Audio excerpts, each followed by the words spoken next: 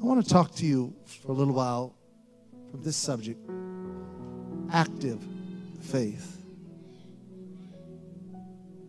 Active faith. We find one of the great hallmark scriptures that many of us go to on faith. We find that in Hebrews 11th chapter in the first verse. It simply starts like this. Now faith is the substance of things hoped for, the evidence of things not seen. Second verse says, for by it the elders obtained a good report. The good report was simply because they stayed in obedience to God's word. People that don't want to stay in the word or find the truth are people that are not full of faith. They're faithless. But those that have faith seek the truth. They seek what is real rather than just a religion, institution, and entity, but they look for the truth. And I believe that all of us should have the desire to find a good report in our obedience. But a bad report would simply be the opposite, because that is one who disregards the obedience of God and just does whatever they want rather than choose to give themselves to the Lord. But then it says in the third verse of Hebrews 11th chapter, through faith we understand that the worlds are framed by the word of God. The worlds were framed by the word of God, so that things which are seen were not made of things which do appear. Faith is the active, creative power of God. The worlds were created through faith. And all of mankind's existence rests upon the faith of God's word. We breathe because of God's word. We walk because of God's word. We speak because of God's word. And we live because of God's word. And it says in Acts 17:28, for in him we live and move and have our being. Then it goes on to say, as certain also of your own poets have said, for we are also his, everybody say, his offspring. When it talks about his offspring, he's talking about the seed of the Spirit of God. Not a tangible God, but the Spirit of this God. So in order to commune with the Spirit of God, you have to have faith. Oh, you got to hear what I'm talking about today, because if you're not careful, you'll come to church and you'll get connected to everything that is tangible and still miss a God that is moving through our midst right now. If you're not careful, you'll look at the tangible things and the songs and even the preaching and miss this God that can only be touched by faith.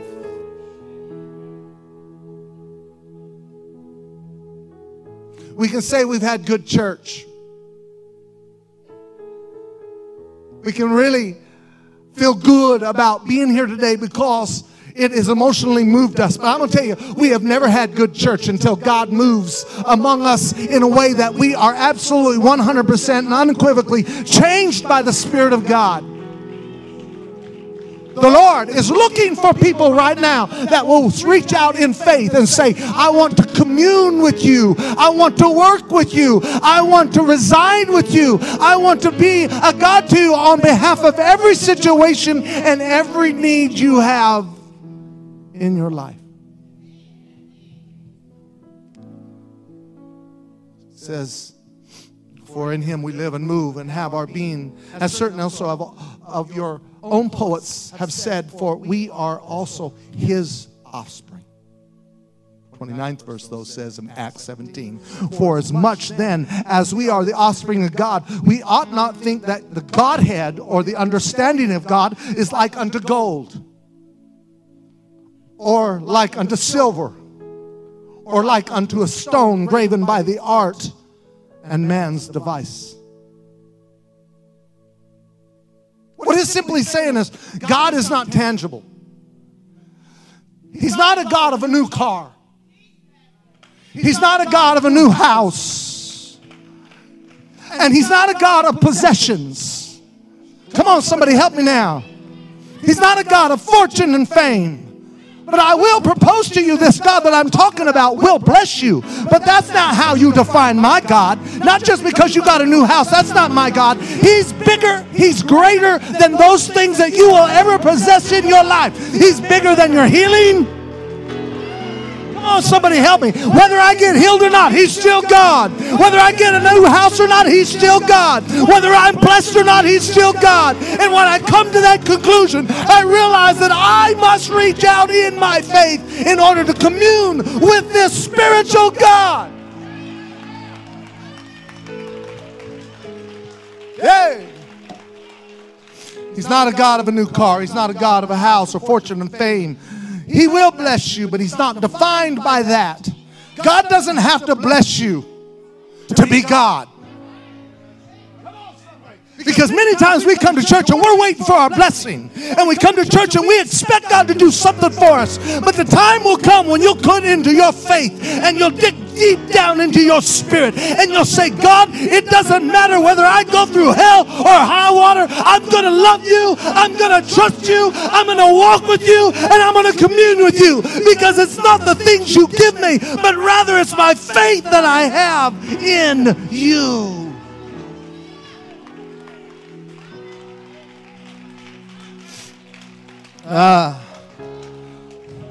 When my kids were growing up, and they were just little, they wanted stuff all the time. We go to Walmart. Daddy would go broke buying them everything they wanted. There were times where my kids wanted things, but I wanted them to understand I'm still dad even when I don't give my children everything they want. There were times when I have to say to my children, have faith in your father. Have faith in your father that he knows what's best for you. But I am more than Walmart. I am more than Target. I'm more than the toys I buy you and you put in your toy box. And there were specifically two reasons I just didn't give my kids everything they wanted. One was, I didn't want my kids to think they were entitled.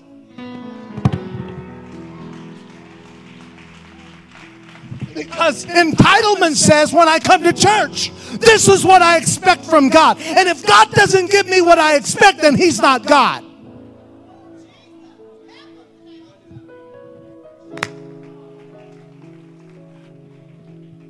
It's entitlement. We're living in a world where everybody wants something for nothing. And if they don't get what they want, then they believe everybody else is wrong and they're the only one that's right. Amen. I'm going to beat this spirit up today because I believe there's a spirit that's entering into the church of this age that is trying to convince us that it's all about what God gives us. No, somewhere we need to put God back on the throne and say the heavens is His throne, the earth is His footstool. He doesn't owe me anything. If I get anything, it'll be a privilege when this God blesses me. But I'm going to love Him, live for Him, and know Him and commune with Him even when I don't get what I want.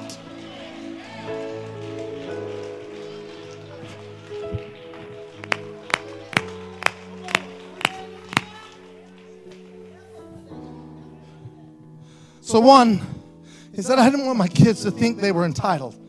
Second reason, I didn't give my kids everything they wanted. Second reason was because I wanted them to know I'm more than the things I give them. I love them. Don't forget that, children.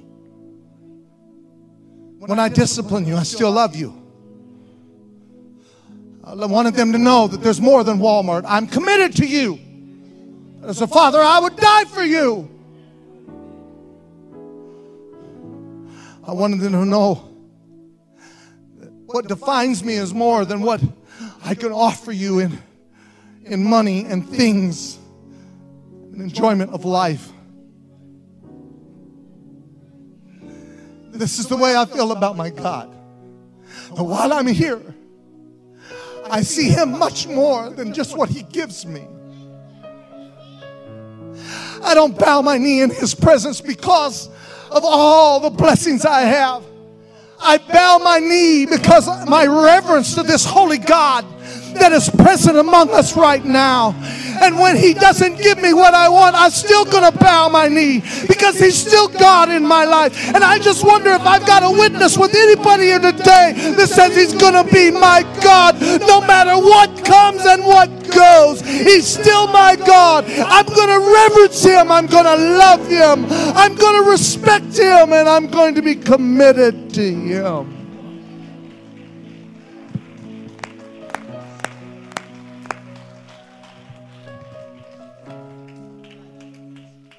There's a third reason, though. One is I didn't want my kids to think they were entitled. Number two, I didn't want my kids, I wanted them to know that I was more than just the things I give them. That was the second reason. But the third one is I wanted them to enjoy people more than things. I wanted them to enjoy people more than things. Many of you may not know this, but this is my mom and dad right here. This is my dad. He's 88 years old. And my mom is 87 years old. Let me tell you, the older I get, the more I realize how much they mean to me. We didn't have a whole lot growing up, but I had my family. I had my family. If I could put anything into my children, if I can put anything into my grandbabies, that's one thing I want them to know, that there's nothing more important than people that are around you. When you have God in your life and you realize how important that is, then you'll say, I don't care about things. I want to know people for who they are. That's what the church is all about. The world needs to know you love them. The world needs to know that you care about them. The world needs to know that you have this desire in you to know them, not for what they can give you. Amen. I'm finding people as this church grows, people coming out of the woodwork wouldn't even be my friend until now. Amen. I don't have time here for your what you call friendship. I'd rather walk down the path by myself than just to be around people that want me for what I can offer them. Because there's much more to this thing, living for God, than just what God has to offer and what people have to offer.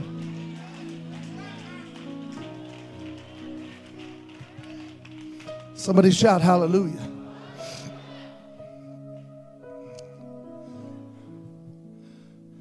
I want them to enjoy people.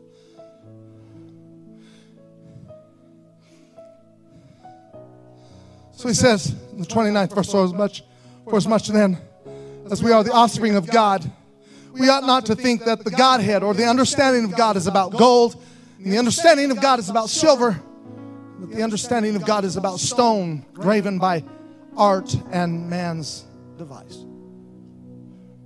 It goes on in the 30th verse. And the times of this ignorance God winked.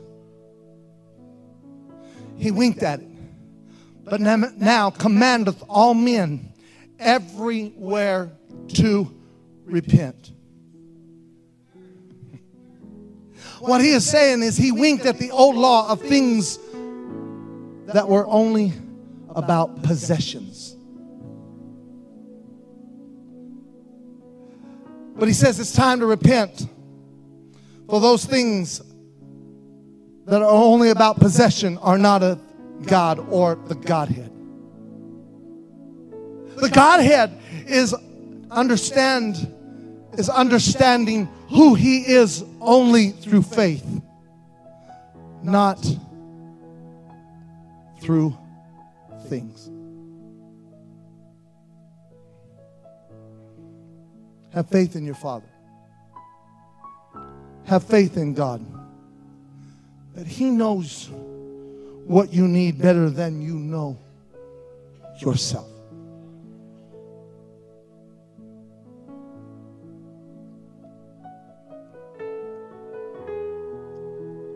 And then we go back to Hebrews 11th chapter and 6th verse. It says, but without faith, it is impossible to please Him. Why? Because He can't even be touched by those things that are temporal. It has to be in faith from spirit to spirit that communes with this God. It's impossible to please Him, for he that cometh to God must, everybody say, believe that He is. Believe that He is, and that He is a rewarder of them that diligently seek Him. This is interesting because the reward is taken out of context for many people because they think that God is referring to just stuff. But when He talks about a rewarder, is that He is the one that gives you power. Power not for possession, but power for salvation. He says that's what faith will do for you. Faith will give you the power to overcome the things in your life so that you can be saved.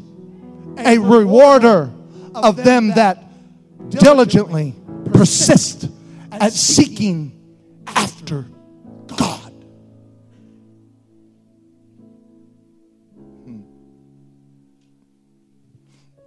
It's faith. Trust Him. Salvation is a spiritual encounter with God. We probably should talk more about this in our churches and talk about the baptism of the Holy Ghost and receiving the gift of the Holy Ghost, because that is the true understanding of the Godhead or who God is. It's not about possessions and it's not about people, but it's about salvation. You have to believe before you can approach the God that can save you. Every song we sing is to help you believe. Every hand that we shake, we give to you simply to help you believe. Every sermon that I preach is simply to help you believe. Every altar call that we take is simply to help you believe. Why? It continues. Let me read it again in Hebrews 11:6. But without faith it is impossible to please Him. Why? Because He's looking for someone in their faith to believe that you can be saved.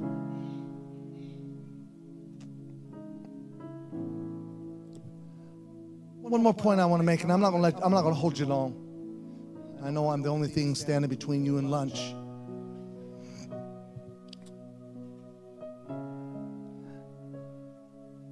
But there are a lot of you that have the baptism of the Holy Ghost. How many of you have experienced the baptism of the Holy Ghost? Raise your hand. Okay. Most of you.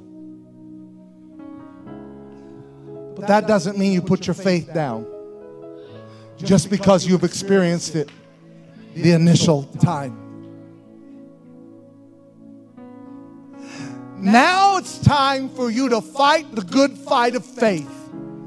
It's time for you to rise up and be counted as one that's going to stand in the midst of your storm and say, God, I have it, but I need you to come to help me overcome the obstacles that I will face on this journey to your promise. 1 John, the 2nd chapter, the 12th verse. I write unto you, little children, because your sins are forgiven you for His name's sake. I write unto you, fathers, because you have known Him that is from the beginning. I write unto you, young men, because you have overcome the wicked one. I write unto you, little children, because you have known the Father. He's showing us a relationship here. Your relationship with the Father is greater than the problem. That's what He's saying. Because all of us are going to face issues. All of us are going to face things in our life. When you go to the doctor and you don't get the report that you wanted, you're going to face a challenge that'll also challenge your faith. But he says you can overcome. Not because of the blessing so much as you can overcome because of your faith in God. I have to tell you this because there are times when I prayed and I didn't get the answer that I wanted.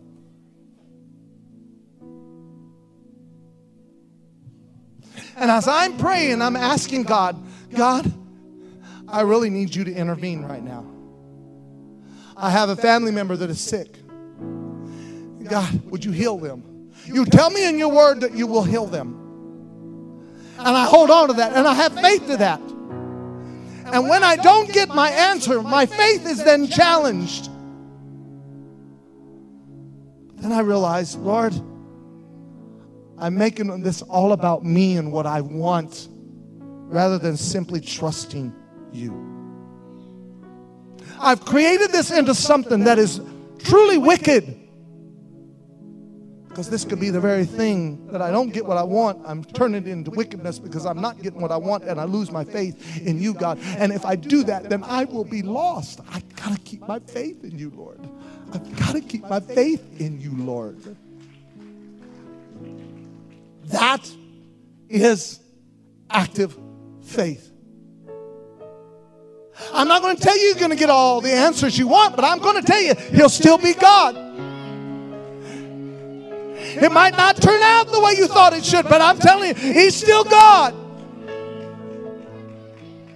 And when I understand it or not, I know that all things work together for good to them that love him. And I'm going to trust him when I even don't understand why I am facing the things that I am facing. We can overcome. I said we can overcome. Oh, I'm talking to a church today. Don't lose your faith. Activate your faith and trust in your God. There is nothing impossible with him. But the impossibilities many times is when we think God should do it one way when God's plan is to do it another. And then we thought it was impossible for God. We're all going to face issues. We're going to face issues. I don't really know who I'm talking to today, but you came in here today and you're just about ready to quit and give up. Perhaps you was even ready to give up in life. And you're like, I'm done. I'm not getting my answers. I'm not getting my answers. Where do I go from here? I can't go any further. I've exhausted all my energy. I've exhausted all my silver, my gold. Here I am. Where is this God? I can't feel him anymore in the gold and my money that I have. And I can't feel him anymore in the silver that I have. And I can't feel him in what the image I've created him to be. Where is this God? And he's saying all the while, keep your faith. Why? Because when you've done all you can to stand. When you've done all you can, you've exhausted all your energy and you don't know which way to go and everything seems to be falling apart. God says, don't quit now. I got you right where I want you. You can't do it now. God says, I'm going to show up and do the very thing you thought was impossible. That's why we find in Revelations, the 3rd chapter and 21st verse, it says, to him that overcometh. He's speaking to the Hawks, to the Laodicean church, a church that is lazy, a church that is lukewarm, a church that is on one side and the other at the same time. He said, to him that overcometh, he said, I will grant to sit with me in my throne, even as I also overcame, and am set down with my Father in his throne. He was speaking to the Laodicean people who was complacent and happy in their laziness. Then he says, to him that overcometh, I will grant to sit with me. He's saying, I need some people that are active. I need some people that are moving. I need some people that are pursuing. I need some people that are passionate. I don't need people that are lack of commitment and lazy and people that use excuses and are unfaithful. I need someone that's constantly pursuing after those things of God. The answers that come from His throne rather than the answers that come from my own mind. Conclusion here today. In 1 John 4:4 it says, ye are of God, little children. Ye are God, little children, and overcome them, because greater is He that is in you than he that is in the world.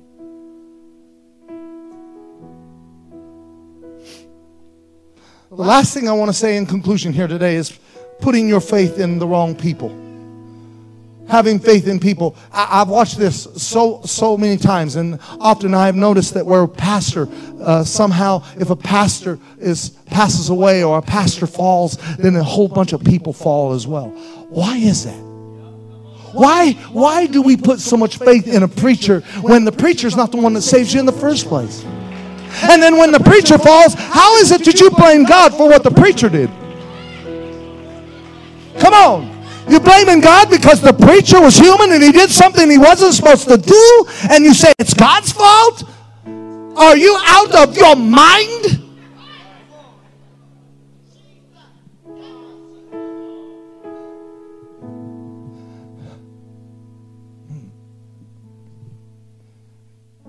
Be careful that you don't put your faith in people.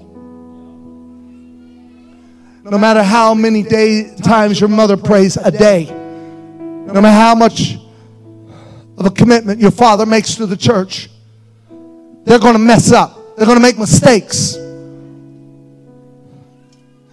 And don't you lose your faith in God because of what people do.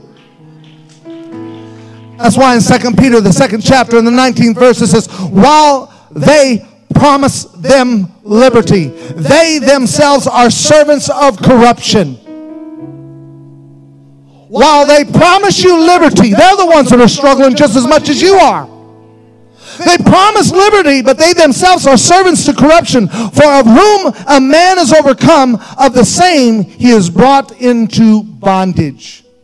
Be careful who you listen to and give your ear to, because not everybody that says, I want you to have liberty, even understand what liberty is about, because they're in bondage themselves.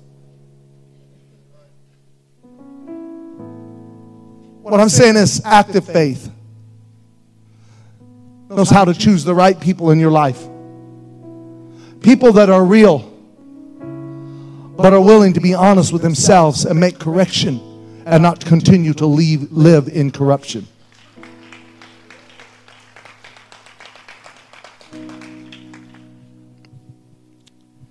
Overcome. In Romans 3:4, last scripture. I'm sorry, I'm going to be done, but God forbid. Yea, let God be true, and every man a liar. As it is written, that thou mightest be justified in thy sayings, and mightest overcome when thou art judged. He says you will be judged. But when you're judged, Jesus then takes the penalty, and He will take your place. All I'm asking you today as you stand is to step out in faith.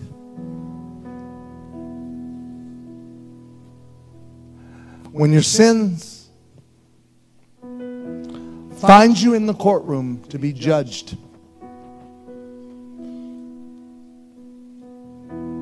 Jesus steps in and says to a Shane, I'll take your place, Shane.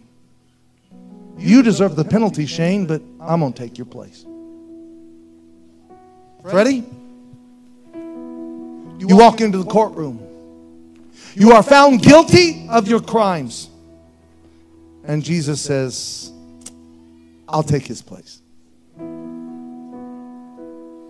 Sister Williams, spiritual mama of the church, You were found guilty. But he took your place.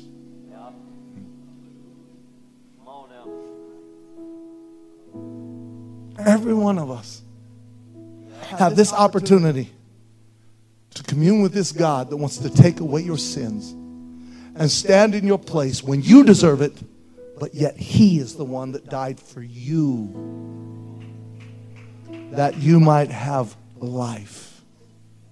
It's not about things right now. It's not about money. It's not about what car you drive right now. It's not about how big your house is and how beautiful your wife or how handsome and big and muscular he is. And it's not about the beautiful face and how talented they are on the platform. It's not about any of that. Right now, it's about just you and God saying, I want to give you power to possess salvation.